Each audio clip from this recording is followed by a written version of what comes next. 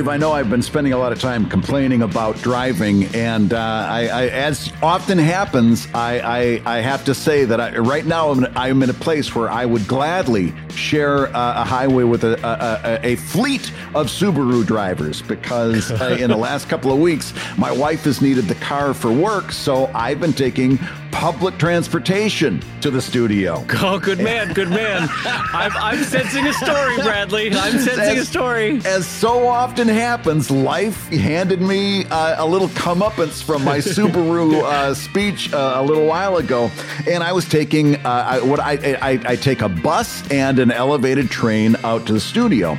So I went out this past week, and I went, as always happens, got right up to the bus stop just as the bus was pulling away, and waited for another 15 minutes for the next bus to come. The next bus comes, and it's crammed. And of course, I've got my shoulder bag. I've got a bag full of waters and stuff to take up to the studio. I'm all laden down with stuff. And it's standing room only in the bus, and a whole bunch of kids going to school. Right. So you're getting spit wads thrown at you. You're like, look at the old man. You know, that kind of thing. They're full of rambunctious energy, as well they should be. And of course, finally they get off the bus. I get up to the stop where I can get off and get on to the elevated train. Yep. I go up 3 sets of stairs to get all the way up, then across the overpass, come back down just in time to see the train pulling away. Oh, no. Now I'm waiting, and the next train is delayed 20 minutes because there's a mechanical problem. But that sounds fine. like Philadelphia. Okay, keep going. I can handle that. The next train finally comes. I get onto that one. Luckily, that one wasn't standing room only. I was able to sit down, and I go the several stops out to the Church Street station. I come down just in time for it's just a nice Philadelphia rain, David. It wasn't too bad walking the 5 or 6 blocks to my studio, because it was only raining cats and dogs, so it wasn't as bad as it could have been. Just enough to get my socks soaked. That's enough. Yeah, just enough to drown the local frogs hopping through the streets. Sure. And I got to the studio, walked up to the front door, and realized that I didn't have my keys. No. Because my habit is, when I grab my car keys, of course, I've got my studio keys. So since I didn't have my car keys, I didn't have my studio keys. So it took me an hour to get out to the studio, and an hour to come all the way back, only to walk in and just like, okay, I've wasted 2 hours of my day. I guess I'm working from home today. That's one of those mornings where you sit very still at the kitchen table, just your hands flat on the table, like, well, I've made some choices. And you're just, no one else is home. The entire house is quiet. Your hands are palmed down on the table in front of you, like some psycho. And you're like, well, I'll just sit here for 3 hours very still. You just oh my God, you got all the way out there, didn't have your keys. Brad. I didn't realize until I walked up to the door and put my hand in my pocket to get my keys, and there was nothing there. With all the love in my heart, I wish I could just have peeked, just a peek into the self-dialogue as you patted every pocket on your body, and then patted every pocket on the backpack and the water bag.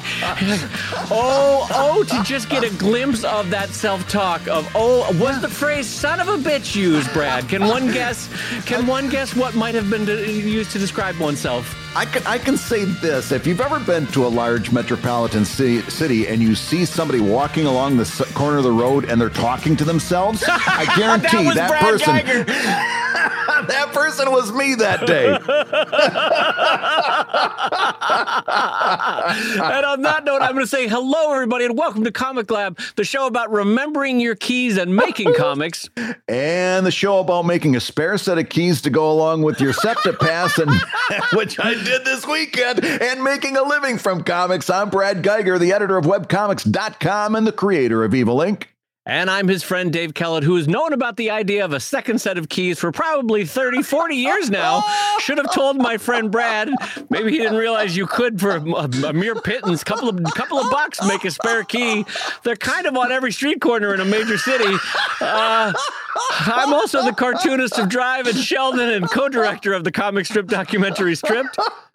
And this week's hour of comics and key advice is made possible by your support at patreon.com/comiclab. So Dave, let's talk comics. Let's talk comics, my friend. We've got a really good show for today. Really exciting set of topics. I'm excited for this. Brad gave me the rundown on the questions, and I am excited to go through these today with everybody. But just a reminder that you could be watching the show right now live with all of our Patreon pals and friends over at the Live Gab level. That's at patreon.com/comiclab. And the Live Gab level will give you the live stream of the show every week, which is archived in case you miss it. And it is super fun. We have a live chat going concurrently with the show, and we talk before, during, and after the show with folks, and it's a fun way to experience the show. And Dave, I got to tell you this. I just got done telling you about how I took public transportation out to the studio and a bus and the train. I missed the train and all this other stuff. I came back and worked from the house, and you were saying, you know, that we were talking about how upset, right? Just tears streaming down his face. He worked from the house, by the way. I got to tell you, there were not tears streaming down my face. I had a couple seconds where I was kind of angry, but you know what?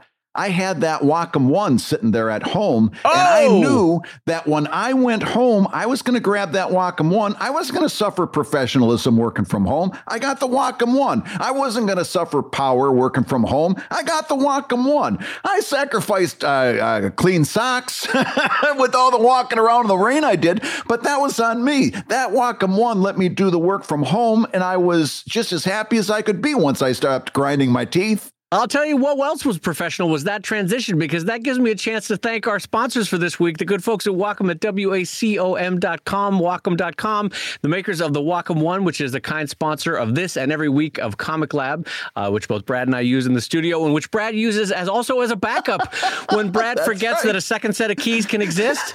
I don't want to say Brad's age at this point, but just a reminder, Brad, that you can also have some phone numbers stored on your phone in case you need to contact anybody in emergencies. Just some basic life tips. A couple set of Band-Aids maybe in a drawer might be a good idea in case you ever scratch yourself. So anyway, we'll go through some live tips throughout the show for Brad. Just some reminders of how to live. Just how to live tips.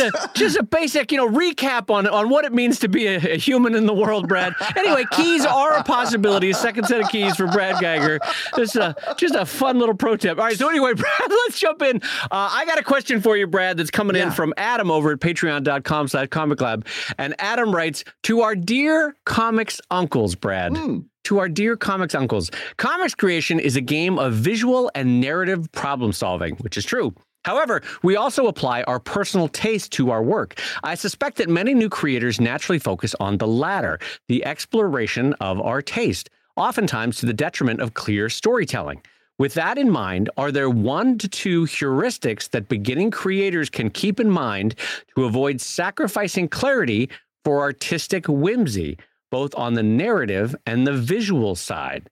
All right, Brad. So first of all, heuristics. I got to tell you, Brad, that we don't often get asked a question with the word heuristic thrown in. And I got to tell you, if you're going to hand a clown a cream pie, you are going to get that cream pie back in the face, Brad. Heuristic. Heuristics. I have 2 master's degrees, and I kind of don't remember what heuristics means. It's something about learning, or like the strategy of learning, I think. It's like every time as a person that teaches college, every time I use the word rubric, that's another word like that. Oh my God! You should be punched on the street if you use the word rubric. Yeah, exactly. Thank goodness it's taken us how many years now to get a question with the word heuristics in it? Thank God we finally got somebody asking. I would say, why doesn't somebody ask us about heuristics? And here we are talking about heuristics. Well, please tell me, Brad. Please tell me that you have dictionary.com open and you have gone to heuristics for us. I do. Oh, I was joking, but you actually did. That's great.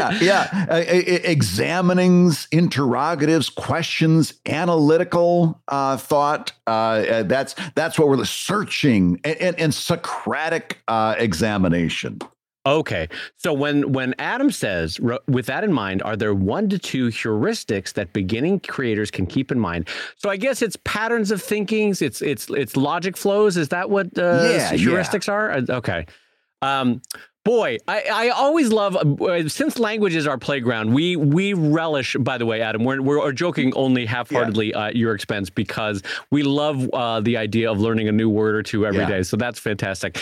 So, all right, Brad, I like this idea, though, that both new and, I will be honest, established creators, that there is a consideration, let's put it that way, about how broad to make a joke, a storyline, a character arc, or how personal. Like, it's funny to Brad Geiger, or it has meaning for Brad Geiger.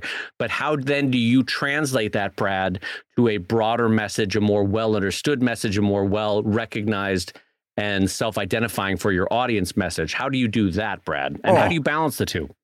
It's actually a great question, and I don't know 100% what the answer is. And I would hasten to add that it's probably going to be a little bit different from every person. But let's talk about this. Let's discuss this for a little bit, because what we're talking about here goes back to that mirror research, market research thing that I always talk about, right? Yes, where I say, trust your market research in business decisions. And I say mirror research is always very good for creative decisions. But here we get into a question of how much mirror research, because as artists and as writers, as creators, we're always encouraged to follow your personal vision, right?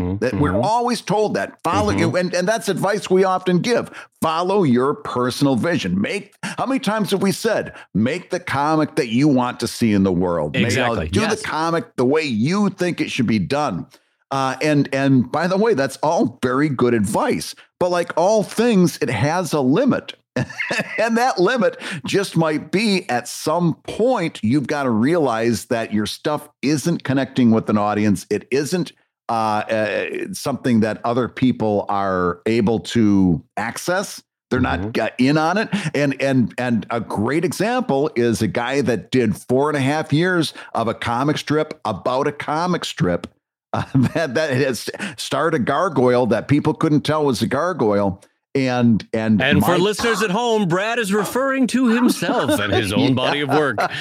Yes, it was a comic strip about the whole idea was that it was about people working on a comic strip, but but instead of doing it the way you would work on a comic strip, it was shot like a TV show. That was my personal vision. That was the story I wanted to tell. I didn't have the chops to tell that story the way it needed to be visually presented.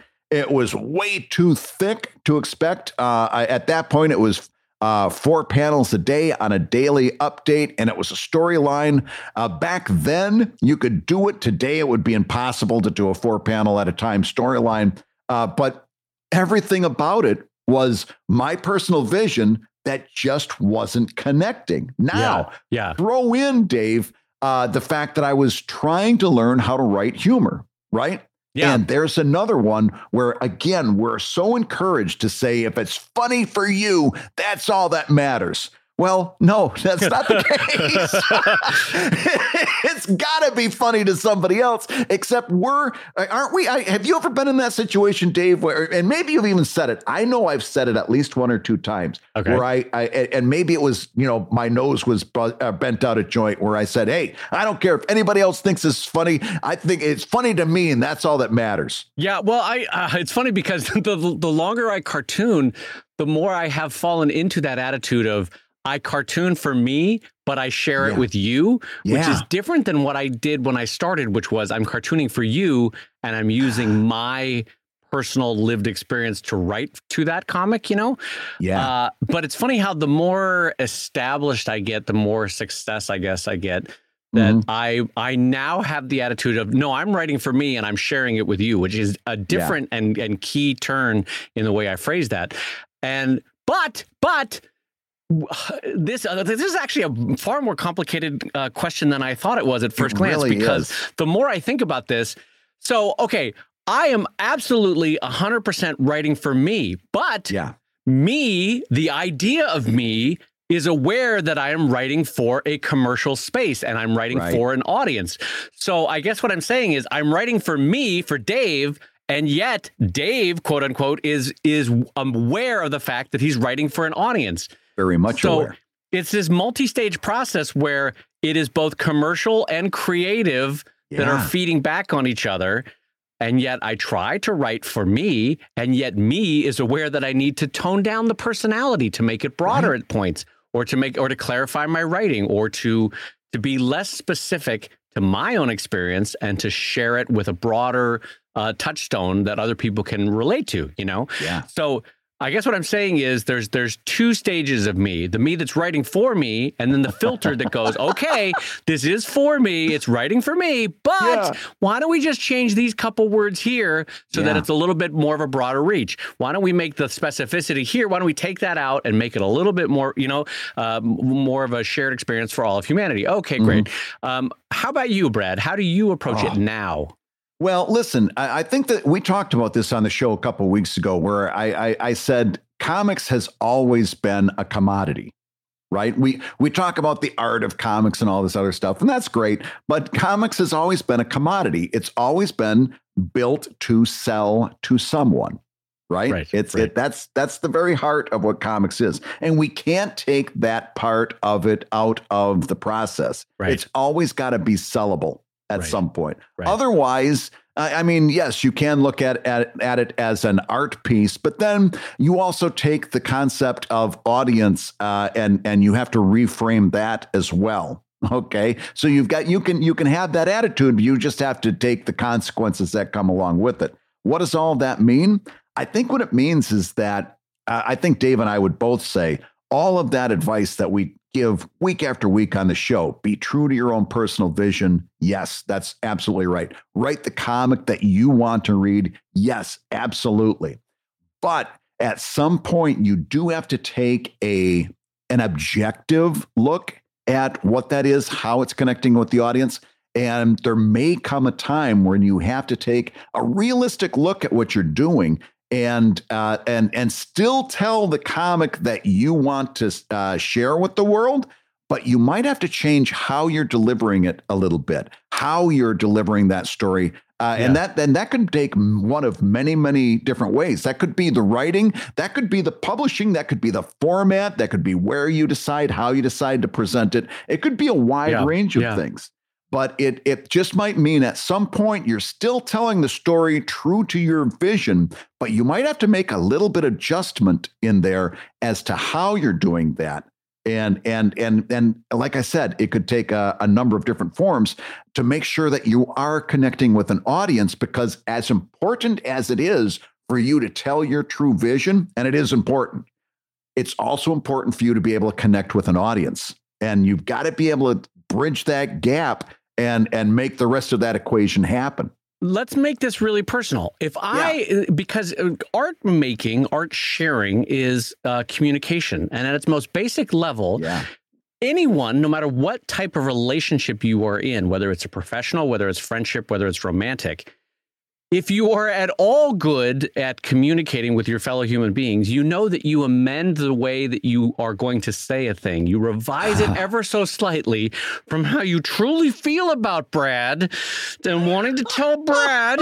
And instead you say, Brad, when you do this, you make me feel, right? You change the way your language to be far more passive and warmly welcoming, so that Brad can come to a moment of change rather than saying, Brad, you son of a bitch, you got to do the dishes. I say, Brad, when you don't do the dishes, you make me feel unloved, right? We say phrases like that, and not that, but you get what I'm saying, is that I amend what the core message is still the same, but if I'm at all artful in how I navigate my life, I amend the way I say to Brad, hey, I need you to change or do this way. And that's professional environments, we do that.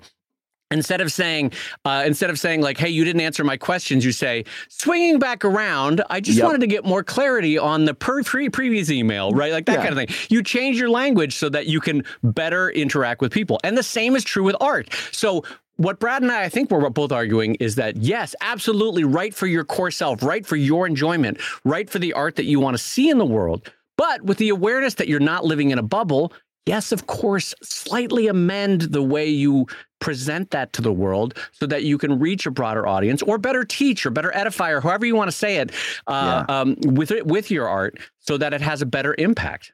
Now, as far as heuristics go, if I were to offer... ding, ding, ding, ding, ding. That's our word of the day, heuristics. If I were to offer a rubric for going about this, the answer to the question is that this is not math. This is not quantifiable. I wish I could tell you. I wish I could tell you. And this is a story as old as comics itself. From the very beginning of Webcomics Weekly, what was the question we got? How many page views do I need before I'm successful? People wanted a number, right? How many unique visitors a month do I have before I launch a t-shirt? We're always looking for numbers. We're always looking for something quantifiable. And the sad and truthful matter of the situation is this: there are none. This is art that we're talking about. This is communication. Yes. This is something that you have to take on a feel basis. And it's something that you've also got to be. And this is the hardest part. You got to be honest with yourself, because since there are no numbers, since I can't tell you that there's a number you've got to hit and then you're successful, since I can't give you that, you've got to take it as an objective look at yourself. And so many times we're very, very forgiving of our own faults, if not blind to our own faults. Otherwise, I couldn't have spent 4.5 years on a comic that was not connecting. Yeah. I couldn't have. I was not being honest with myself for a long, long time. It took me that convention appearance in Toronto that I've told you about in the past, where literally I spent 3 days with nobody stopping by my table before I realized, hey, I don't think this is working out the way it's supposed to. You've got to come to that on your own. I can't give you a heuristic. The heuristic doesn't exist. Stop saying heuristic. Now you're just rubbing it in that you have the dictionary in front of you. I can't give you a strategy. The strategy doesn't exist. Yeah. What you've got to do is get a feel for how your work is connecting with people. And that's on any number of things. The responses you're getting on social media. Are you getting emails? Are you gaining traffic on your website? Are you getting more followers? Stuff like that.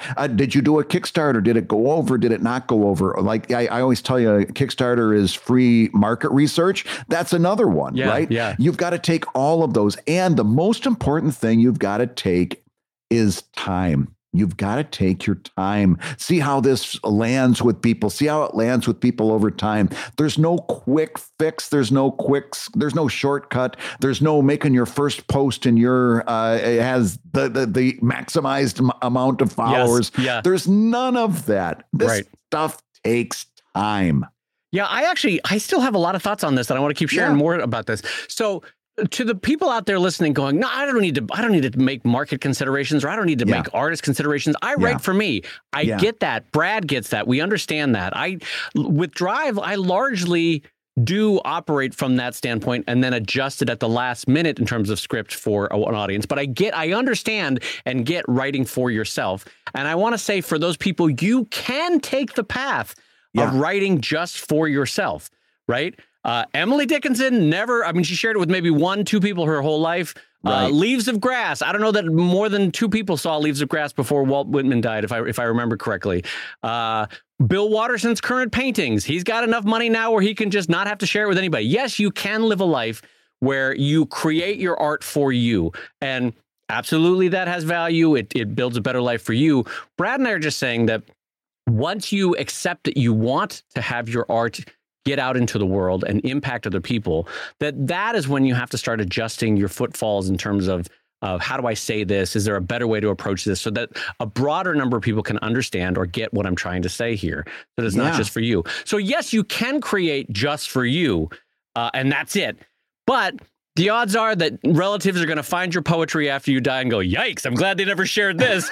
More likely than they go, wow, we've got to publish this. Emily Dickinson was really good. There's 10,000 bad versions versus the one Emily Dickinson is what I'm getting at there, right? Because something about the consideration of other people reading your work modifies and in some ways improves your writing towards the universality of human existence, right? It's less personalized and less specific to, well, I didn't know that person in high school, so I don't get that joke, or I never went to this geographic location, so I don't get that joke. So you broaden it out and you make it more universal, and in so doing, it becomes actually better art in many respects, right? Yeah. So that's one thought. The other thought is it's interesting when someone who has established a level of success says, shine my audience, I'm writing more specific to me. And I have two really interesting and very different examples of artists that did that. They had a generally accepted talent with a language that was modified for their audience. And then they went, nope, I'm writing more specific to me. The first one is BC. And we've made this joke before. The comic strip BC. Yeah. I think once he had a moment of sort of personal revelation and got very religious in his life, there was a lot of Jesus jokes in BC, a comic we've talked about that was before Christ. It makes no sense. It's right there in the title. It makes no sense. What I'm getting at is that's such a specific personal writing into a comic strip for which it was not constructed or built to do that, right? Yeah, I think the one heuristic that we can give is balance. I think it all comes down to balance. I think yes, you have to tell your story, tell the story that you want to make the comic that you want to make. Yes to all of those things, but you also have to balance that with a certain amount of market research, where you say, is this connecting? Am I telling a story that people want to read? Am I telling it in a way that they want to read it? All of those things. I think it comes down to balance. I think this is one of those issues that you really have to find where that lands in the middle for you. And that means probably doing it wrong for a little bit of time. Yeah, right? Probably does.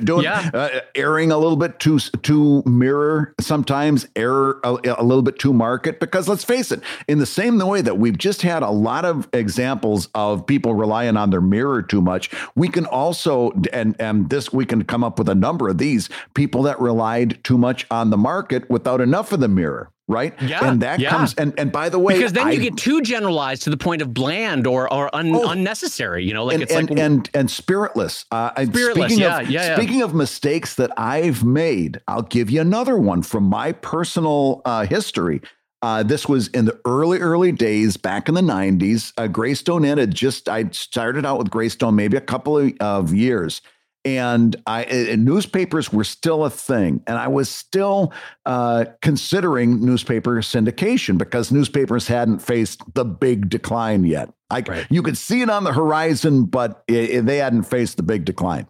And I was preparing, I don't know that I've ever told you this, Dave. I prepared a newspaper syndicate submission that was going to be a spinoff of Greystone Inn, and I had read one of these stories about the boomeranger generation. Do you remember this? The boomeranger. These were kids that went off to college, got their degree, and then they boomeranged back and lived with mom and dad. Sure. Which is actually more and more common now. It's not so much of a thing. Just because we've built a society where kids don't get paid enough with their first post-college job. Yeah, exactly. Yeah, because of economics. Yeah, exactly. But back in the 90s, this was a new concept. This was just starting to happen. They called it the boomerang generation. And so I came up with a comic idea based on people that I had already developed in my comic Greystone Inn.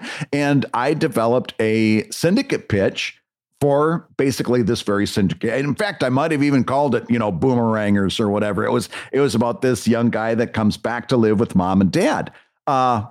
It wasn't my experience. It wasn't like my kids were toddlers at this point. I didn't do it. My kids were years from the possibility of doing it. I had no personal passion. I had literally built this on a newspaper article about demographics. And I said to myself, there's a demographic, and newspaper editors are always looking for demographics. I could lock this demographic up. The problem was I didn't give two shits about the story I was writing. I didn't care about the jokes. I didn't care about the characters. cared about hitting a demographic. In other words, where we've been talking all this time about hitting your mirror too hard and telling the story that you want to tell. Right. I hit the market too hard, and I didn't care about the story. I just cared about the economics. I just cared about the audience side. I didn't have, and by the way, I wrote a bunch of crap. It was horrible. It didn't work because I had the balance all on the other side too. So this is one of those cases where I'm going to say, and it's very specific. We're talking about ideation and creation of art. This is a very specific case where I'm going to say you want to try to find a balance of the mirror and the market, because and just like I did, you might have to spend a few years doing it wrong on either side of the scale. Yeah. And lest you think that Brad and I have that figured out, it is still a dance that we have to do on a day-to-day basis and occasionally get wrong. Like sometimes I will do a comic and I can tell people are like, what? Is this Dave? Are you trying to communicate something, Dave? Is something wrong at home? Like clearly I got way too specific. Like maybe no one else has that problem with butter knives or whatever the joke is that I've made, And so, So yes, it can swing both ways. And yes, it's still a problem that we have after 20, 25 years of cartooning. Yeah. But it's like, as Brad made an earlier point, and I want to just reiterate this, it's not engineering. It's not like we can plug in the numbers and say, oh, well, the load-bearing beam of a 25-inch maple beam can hold, so much, and then how far you can build. I mean, it's a lot of it is by feel and by trial and error. And so the method that I would use to describe for a new cartoonist or a young cartoonist is first draw from your heart. Right. Yep. If you're going to err on the side of one way or the other, right? If you have to choose market versus mirror, choose mirror. Right for you, because you're in a learning process. Your audience is not that big anyway. Yep. And if you write for you with a passion that triggers you, you're going to keep cartooning. You'll do tomorrow's if you enjoyed the process of today's. So write for you and keep an eye as you go on how you can make gentle modifications to what is a very specific choice, so you can more generalize that thought, that communication out to a broader audience, right? Let your filters start to impact your work slowly and see how you do. And I'm going to add one more heuristic to that, and it's this.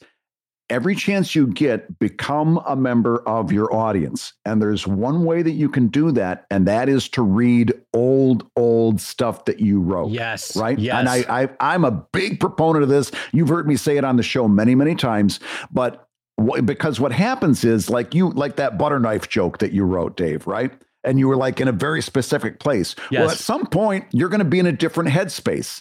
So if you wait enough time and you let enough time go by, you can actually join the audience because you'll be in a different headspace. Yeah. You'll be in a neutral headspace, and you will have forgotten what you wrote about. Right? You got to let a few weeks, maybe some months go by to really read that clean with a fresh set of eyes. Yes. You've completely forgotten what you wrote and how you wrote it. And that's the only way that you can really see your mistakes is to have some really old stuff that you're reading again from the first time. Right. Because then with the passage of time, the subjective falls away, and then you're looking at it with objective eyes. And that's when it really becomes clear. Oh, I wrote this too specific. Oh, I wrote this too generalized, and it was spiritless. So you can see one way or the other as to how it fell down. So anyway, Adam, I thank you for this question, because my God, this turned out to be a really long and interesting conversation about this. And I actually have more we could say, but I want to say more than anything else, Adam, thank you for giving Brad the new toy of the word heuristic, because I noticed Brad dropping that in every second sentence. That one, oh God, we're going to get off this podcast and get on the phone later on. He's be like, well, all right, I'm off to do my heuristics for the day. I'm like, God damn it, Brad. You can't use it with every sentence. Oh, geez. But I can try. Hey, if you're listening while you work, take a minute to stand and stretch. And while you're doing that, we're going to tell you why you should join us on Patreon. When you do, you're going to get hours and hours of podcasts that we've recorded just for backers. And exclusive Patreon posts that go even deeper on Comic Lab topics. And access to our exclusive Discord server, which is a thriving community of professional cartoonists. So you can support the show you love and get tons of actionable resources for your own cartooning. And listen, if you can't swing a pledge this month, we get it. no worries. Yeah, listen, you can still support the show by rating us wherever you get your podcasts. Just leave a 5-star review and a few kind words. That, along with mentions on social media, is incredibly helpful. Now, everybody, let's talk comics. So, Dave, I wanted to start the second half of the show with a little update. We were talking about Kickstarter's problems with their blockchain announcement. Our update is a short while ago that Kickstarter CEO Aziz Hassan was stepping down. He's not going to be the CEO of Kickstarter any longer. Instead, the COO, Sean Lau, Leow, will be the interim CEO, and that a search for a permanent replacement is already underway. This is interesting in light of the whole discussion and kerfuffle around using blockchain and perhaps using crypto on Kickstarter. So we'll see where that goes. They, as far as I could read on that media release, they had said that they were still committed to that path. Yeah. Although it sounds to me like this was highly related, this stepping down, didn't it to you? The timing was very suspicious. Yeah. Oh, yeah. I think that was, I don't know that you can separate those two things. It seems pretty relevant. And I mean, the whole thing is that they're still going to kind of go down that path, but they're keeping it separate. They're being very careful about how they're doing it, but they're still going to be pursuing this as far as my understanding of what's going on. But it definitely had ramifications for the CEO. The thing that this raised a question for me is, do you notice we haven't heard anything more about Gumroad, which was a similar situation, right? In fact, they took a much more antagonistic response to people pushing back on blockchain, and nothing's I haven't heard anything new on that front. Well, my spidey senses tell me that a press professional was brought in, and the old rule of press relations 101 is stop digging, which is why we sort of have radio silence. If you're creating a problem, at least stop digging. And I think that's what happened with Gumroad, is that they just said, go quiet for a while, let 3, 6, 9 months go by, and then you can start talking about things again. But yeah, you're right. And then the other update we have, and this is our famous mid-show update where we correct, amend, or revise things that were said a mere 10 minutes ago earlier in the show. One of those. One of those, yes. And so as we've already learned from the show, and this is involving no one reading from a dictionary online, that heuristics are mental shortcuts that can facilitate problem solving and probability judgments. Since we already knew that already off the cuff and didn't need to read that as a definition, I should mention that during the break, Brad advised me that he has now connected his spare key to his public transportation card. Yeah. So look at Brad using heuristics over here like a college professor. I got my own heuristics. That's right. He's got his own problem solving and his own way of figuring out a solution and probability judgments that he will now have his key with him. So good job, Brad, on your heuristics. I loved when Annie Lennox used to sing with the heuristics. They were a really great 80s pop. I loved them. I got to tell you, though, I went to my ophthalmologist, and he said that was my big problem, was my heuristics. So you had heuristics problems? Yeah. They give you eye drops for that now. Yeah, exactly. So it's a whole thing. I had to get glasses. Well, Brad, let me jump us into our next question coming in from patreon.com/comiclab from Tikaka. And they write, "Hi, comics uncles. I'd like to ask you about line weight. I've used felt tip pens, dip pens, brush pens, fountain pens, and digital. That's pretty much the full gamut. And I'm still searching for the perfect line weight variety. My lines have fluctuated between boringly flat, same thickness, to the line weight varying so much that the drawings become illegible." Well, that's an interesting way to describe that. "You both have really good, engaging line art that is still clear to read. How do you decide where to lay the thicker lines and how much to vary? What tools do you use? Do you switch tools between lines or use just one?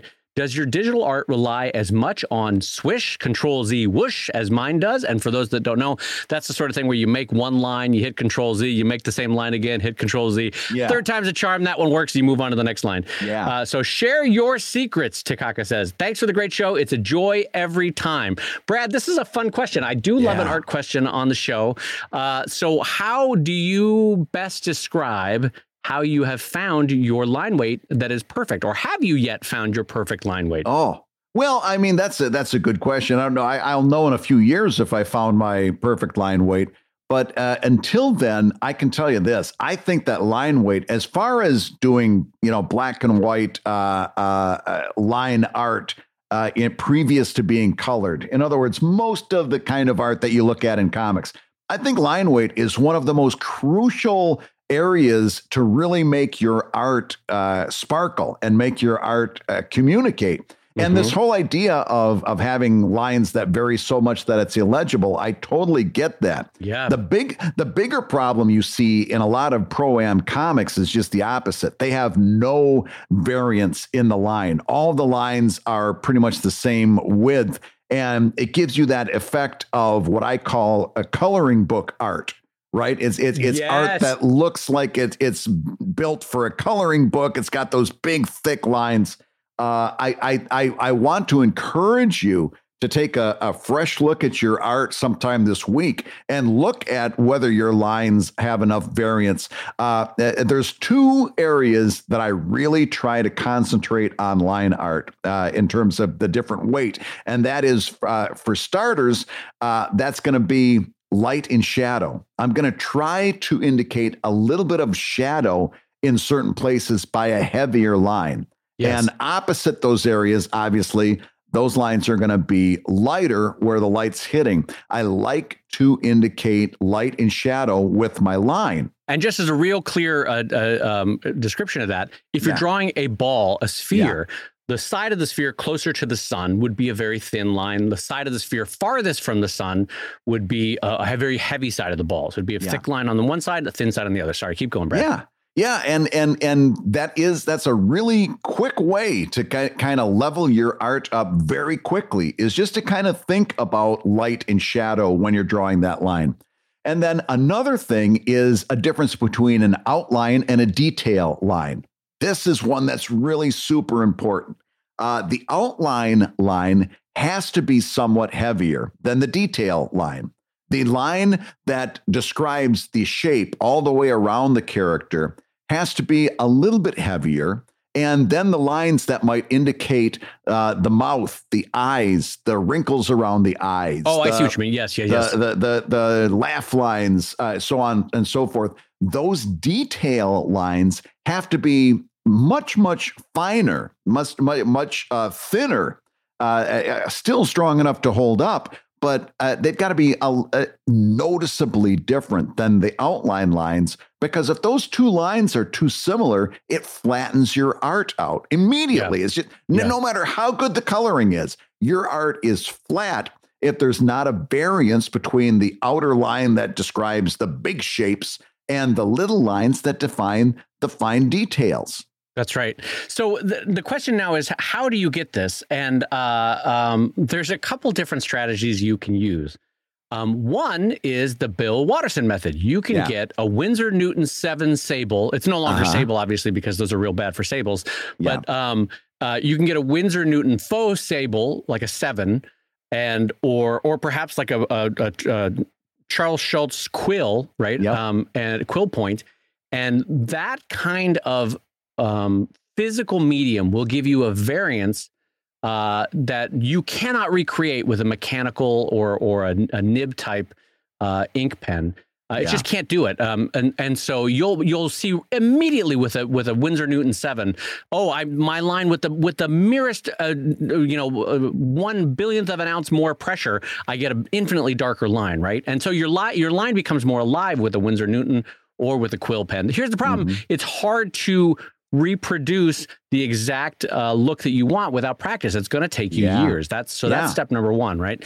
The other one is to do that digitally, because you can obviously control it a little bit more, and you can go from you can have a same kind of a brush tip pen digitally that you can control. So if a 30 tip is not working for you, you try 25. 25 is still too big. You go down to 20, and you can vary it up and down, depending on how much control you need, right? Yep. So that's another one.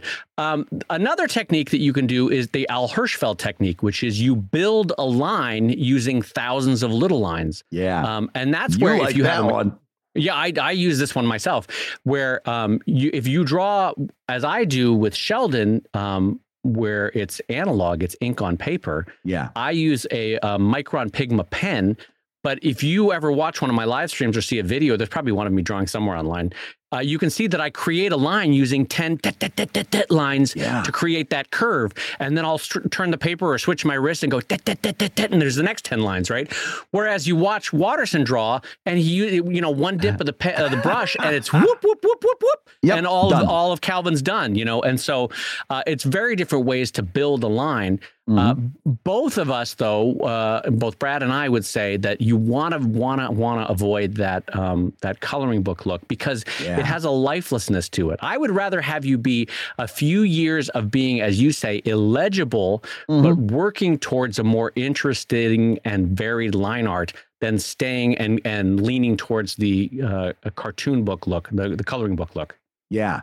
And meanwhile, if you're working digitally, one trick that you can have is to adjust the pressure sensitivity of your drawing instrument, right? You can make it more sensitive. If you're having trouble getting the line to be varied, you can make it more sensitive. So it's going to pick up greater differences between your hand pressure and that's going to affect your line. Right. Or if you're having problems on the other side and, you can also decrease the sensitivity. If you're having too much variance, you can decrease the sensitivity a little bit and rein that in somewhat so that your lines don't get out of control. And I will. Can I jump in on that, Brad? Because I just did this yesterday, actually. Yeah.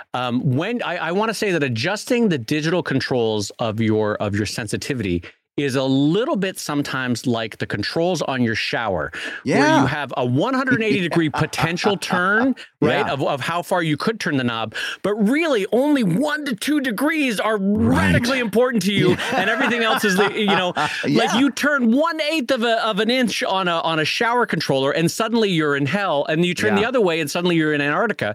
And so the same sometimes is true with sensitivity because we're all so specific in our drawing that you change the sensitivity settings one iota and you'll notice a difference. I promise you, if you get in the right range, you'll notice a difference. So that's a great tip from Brad. Yeah, you don't have to change it much. And do your here's my experience. I changed the pressure sensitivity. I put my stylus to the tablet and immediately I'm like, oh, this is horrible. And I change it right back. And give yourself a little bit of time to get used to the new sensitivity. And taking Dave's advice, just change it a little bit. And then take my advice and stick with it for a little while before you immediately recoil in horror and say, oh, this is horrible. This is terrible. But it is something I'm glad that that this is on your radar, because I really do think it's one of the most important things that doesn't get talked about nearly enough is good quality line art. And it's too bad because there's a lot of people doing some good work with some dead lines that just, and I know it's not making that visual impact that it could be making. And it's just, it breaks your heart. It's like, pay attention to your line. Yeah. And I will say this is that it's be prepared that and you already know this because of the nature of your question, but be prepared that this is a process. When you're working analog, it's a years-long process to master a brush or master a quill, or even, frankly, master a mechanical type nib pen, because they all have their own quirks and idiosyncrasies. And it's not an overnight thing where you're like, now I'm good. And I've learned the brush, right?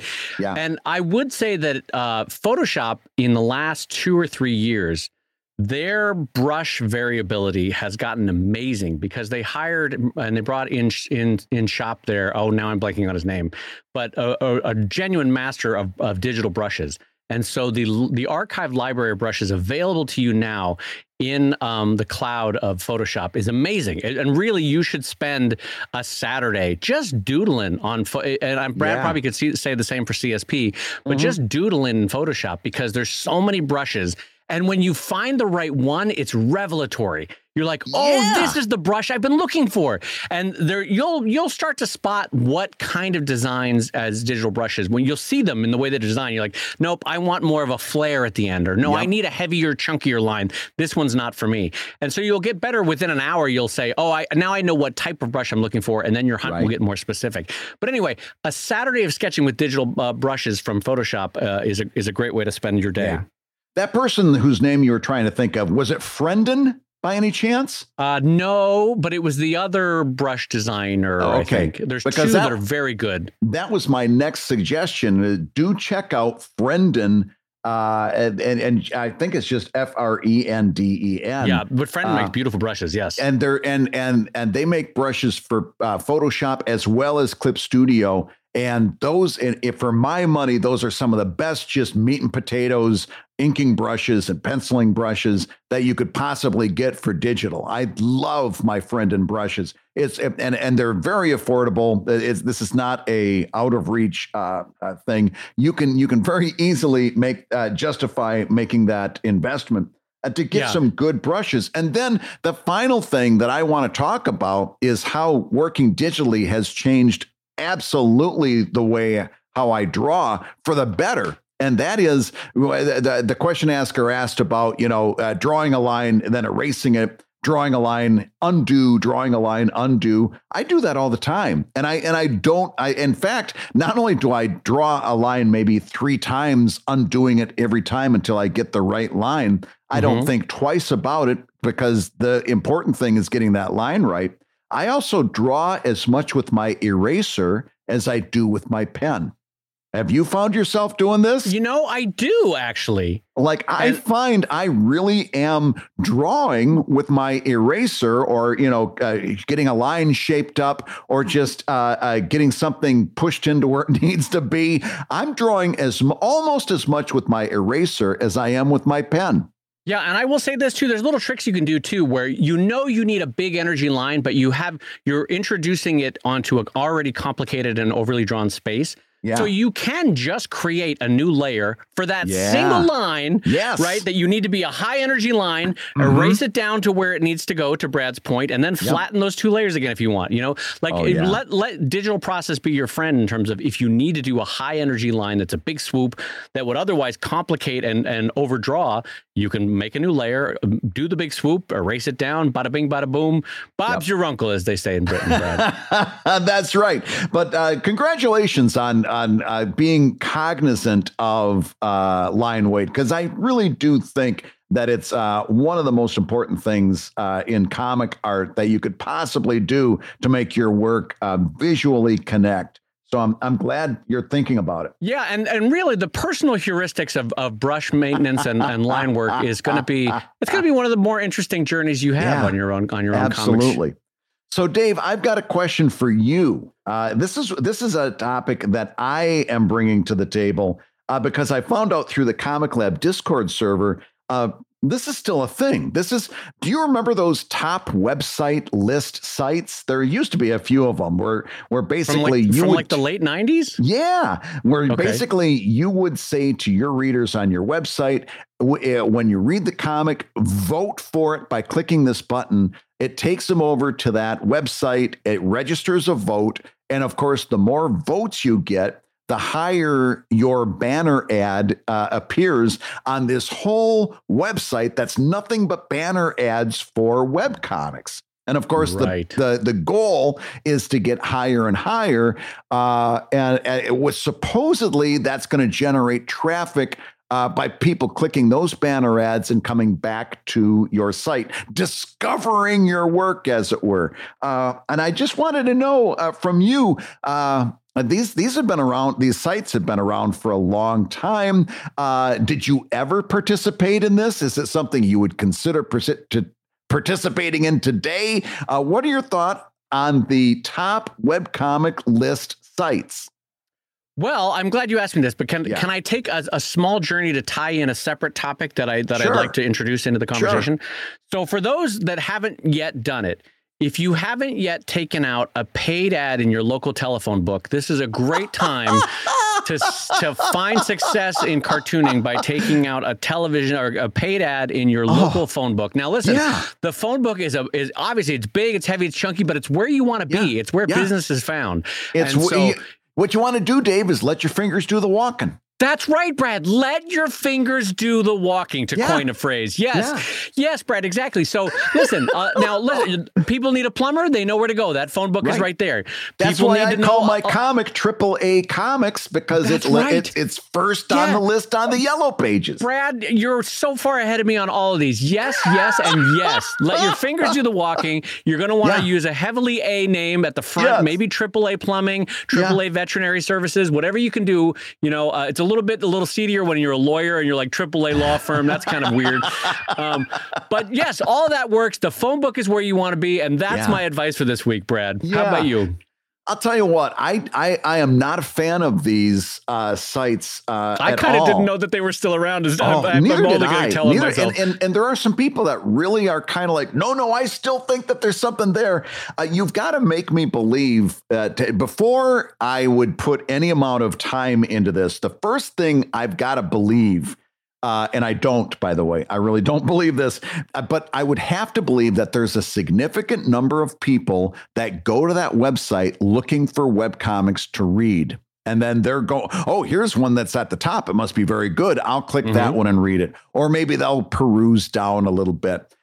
You've got to make me believe that there's a significant number of actual webcomics readers, not other webcomics creators who are checking out the competition, but actual webcomics readers who are going to these sites looking for things. And we know from several years, from over a decade of social media dominated internet, we know that that's not how people go out and consume content anymore. Or find content. Yeah. In the early 2000s, people were foragers. They were foraging for things. And maybe this top webcomics list place had a place at that time. But today, people are getting a steady stream of too much content, more content that they could possibly consume. And it's coming through Twitter. It's coming through Instagram, TikTok, Facebook, you name it. Plus any of those comics that they discovered through those places that they might have, let's say, bookmarked or have different ways of following those updates, whether it's on Webtoons or on the person's own site. We know that people don't consume content that way anymore and haven't for decades, or at least a decade. You'd have to first make me believe. And the only way you could do it would be with a hammer. If you hit me hard enough in the forehead, you might make me believe that there are people going to those sites looking for things to read.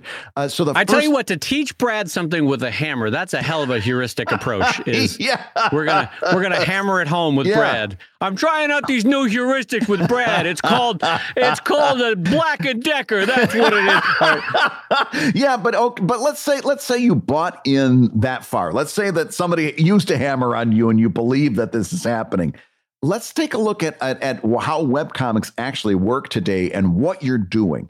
So the whole thing you've got to do. Yeah, this is what I was going to get into. I think you're about to walk down the path that I'm interested in. Yes, keep going. So now you've got your comic, you're on the website, or you're doing this through social media, however it is you're doing this, and you're telling people on a daily basis, hey, don't forget, when you read my comic, vote for me on this top webcomic list. Vote for me. You've got a prominent vote button somewhere. This is big, my prominent on your site. Yes. Vote for me. Do this.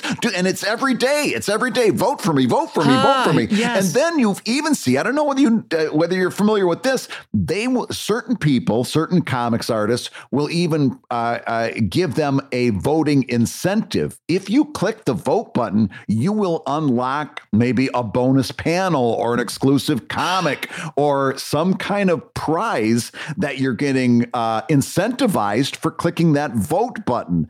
And then you go over and a vote is registered. And also, by the way, I don't know which site you're looking at, but I reviewed these not too long ago. There was a couple of them that I don't want to make any allegations, but let's put it this way. If I found out later on that they were gaming the system somehow, they were somehow gaming the votes. If I found out they were doing that, I wouldn't be surprised. You wouldn't knock me over with a feather, is I guess what I'm trying to say. If some of these votes were being gamed, you could just kind of tell with common sense and looking at them that somebody's playing the system. Now, this is the game that you're playing. see if this sounds familiar. You've got repeated outreach. You've got repeated contact with your reader. You've got incentives. You've got exclusives. You've got bonuses. For the love of Pete, you've got a Patreon campaign there that you ain't getting paid for. The whole thing is you've got a Patreon campaign to get on a banner that's being rigged, and you're getting nothing out of it. I mean, this is where my frustration builds with this, is that when you have captured a reader, right? Like, you have a new reader, and you've done all the work to make them loyal. They're coming to your comic, or they're getting it by email, or they're doing whatever. They're enjoying your comic. It's working, right? Yeah. But here's the thing: what you're getting with that reader is a certain amount of personal currency that you can spend. Yes. You can ask them to do X number of things, and if you're going to ask them to waste it on voting on a top webcomic, you're reducing the amount of currency that you can spend to ask them to back a Kickstarter, or ask them to get your new book, or ask them to go to Patreon and support you, or ask them to actually spread the word in a way that would be helpful. Yes. So you're spending down your currency with this reader, and I don't even know what you're gaining, because to Brad's point, who the hell is searching for new things to read off a website thing that was from 1999 that I didn't even know if it was that effective in 1999, to be honest, you know? Yeah. So these websites have like all the ranking interest that like a Webtoons has, without any of the benefits of being able to actually read the thing that Webtoons has, or in a clear format. It always looks like a web design from 10 years ago, for another thing. I haven't looked at them in a long time, but at least that's how they used to look. I just see that this is a waste of your currency that you have earned with the hard work and with good comics with your readers, that you're asking them to spend in the wrong way.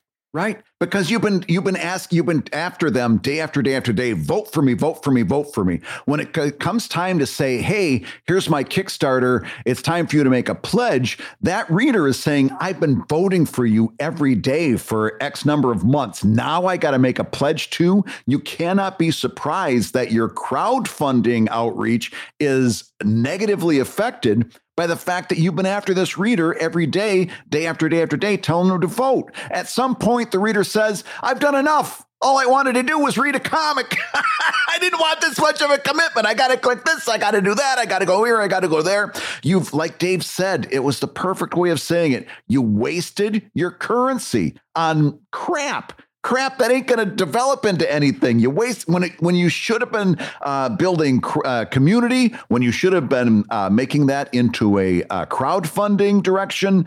You wasted it on this thing that's giving you nothing. I cannot advise strongly against participating in this. There's at least on my part, there was always the perception of an insularity in terms of the community of these places, which is like, it always felt like the only people that were going there or checking it or looking at it were the same 100 to 200 participants of the thing. You know what I mean? Yes, everybody checking out the competition. Similar, but not even in this regard, but similar to how the R Comics is on Reddit, which is like, that's different though, because there are people that genuinely enjoy comics, and you can actually read the comics on that subreddit, right? So you actually are getting good voted up entertainment on that. Whereas this is just the same 100, 200, 300 people all doing a dance. It's like, now I'm 48, now I'm 47. Hooray, now I'm 45. This is what a great week I'm having. You know, that kind of, and it doesn't matter until you're number 10, 9, 8, 7, 6, 5, and you're never going to get there because those people have got that locked up. And also, to the point, it's insular. Like, it feels like you're only being shown to the same 300 people who are also participating. Right. You know what I mean? Right. I don't know that this is outreach in the way that you want it to be outreach. To Brad's point, it's 10 years past where people out foraging for things to read in a way that these kind of sites tried to anticipate, but no longer. I mean, nobody's like, if I, Brad, suddenly am interested, I don't read mysteries, but if I suddenly wanted to read mysteries, am I looking up something like top mystery books that are self-voted by the art, like they're promoted by the author and their audience? It would just be weird. You wouldn't find it that way, you know, like that's not like, think it through. That's not how people find things. Yeah, no, not only that, but like I said, I really do think not only is it kind of wasted space, I think it's an actual negative effect. I think it's a detriment on your audience building. I absolutely, I believe it's a detriment on your crowdfunding.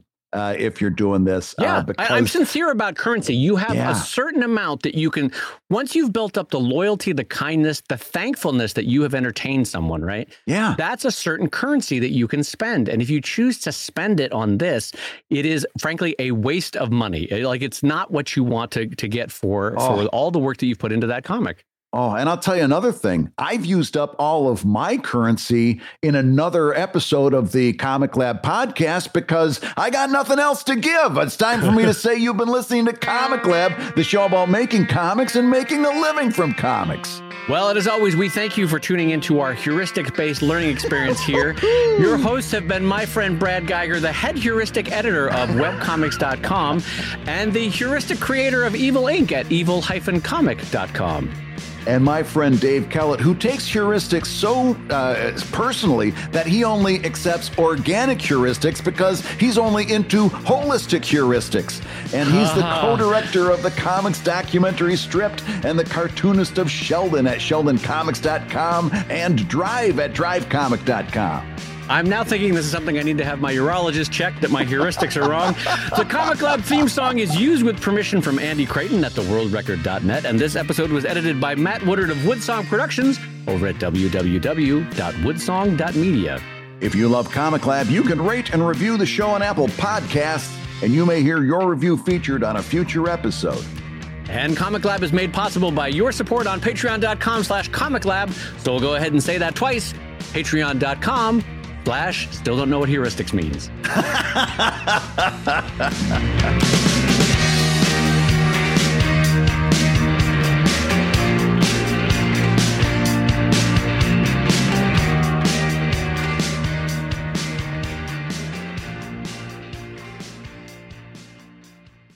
Oh, Dave, I found a book. You were talking about learning more about heuristics, and I did look this up on Amazon.com. It's a guide that's going to help you out. It's actually by Dr. Seuss. Horton, here's a heuristic. It's just Horton wearing a little smoking jacket with the leather patches on the elbow. Yeah, with a little pipe. He's walking through his college class looking for heuristics left and right. Looking for heuristics, as Horton often does, yes.